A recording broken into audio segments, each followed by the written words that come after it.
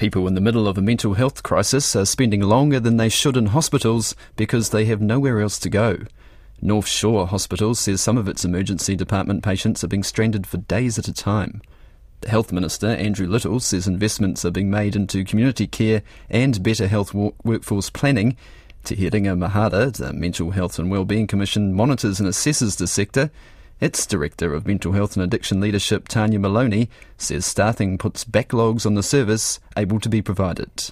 So there are some gaps in the system at the moment in terms of the supports available for people when they are experiencing high levels of distress. What about in the community? Do we have enough mental health workers?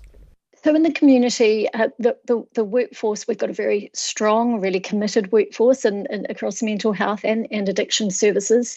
It is a very stretched workforce, and I think it's really clear that there are gaps in that workforce. What we would like to see is a plan for how we address the workforce gaps that we have.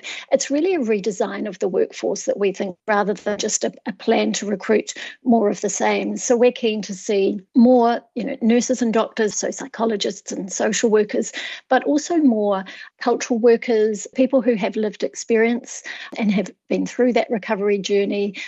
Do we also have an idea about the numbers of staff that are needed?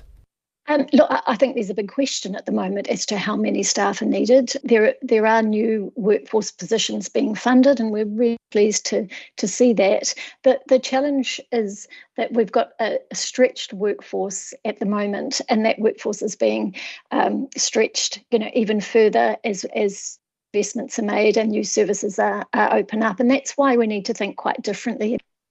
If someone were to ask for an appointment today, how long would they have to wait to get one?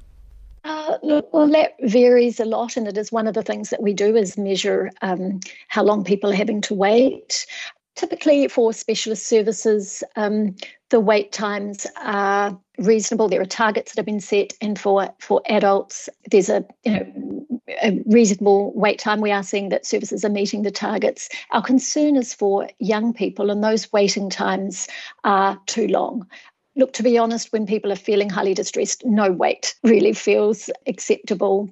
It takes quite a while to get staff fully trained in this area. So what's the outlook for all of this? Yeah, it does. It does take a long time to train registered staff, and look, that's one of the things that we're really mindful of when we see expansion in services and new funding going in. Is how do you fill those new positions? That's where a mix of staff becomes really important. And as I mentioned before, a redesign and really rethinking what is the workforce that's needed to respond to people's needs. Some of that is clinical, and there are really well-trained psychiatrists, nurses, psychologists, and others.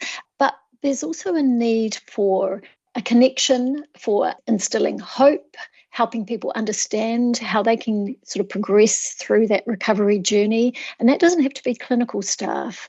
Cultural workers, kaitiaki, peer workers. We think that's the answer to some of the workforce challenges that we're seeing at a moment. So we really need to rethink it and then describe that roadmap for how we get out of this really challenging workforce situation.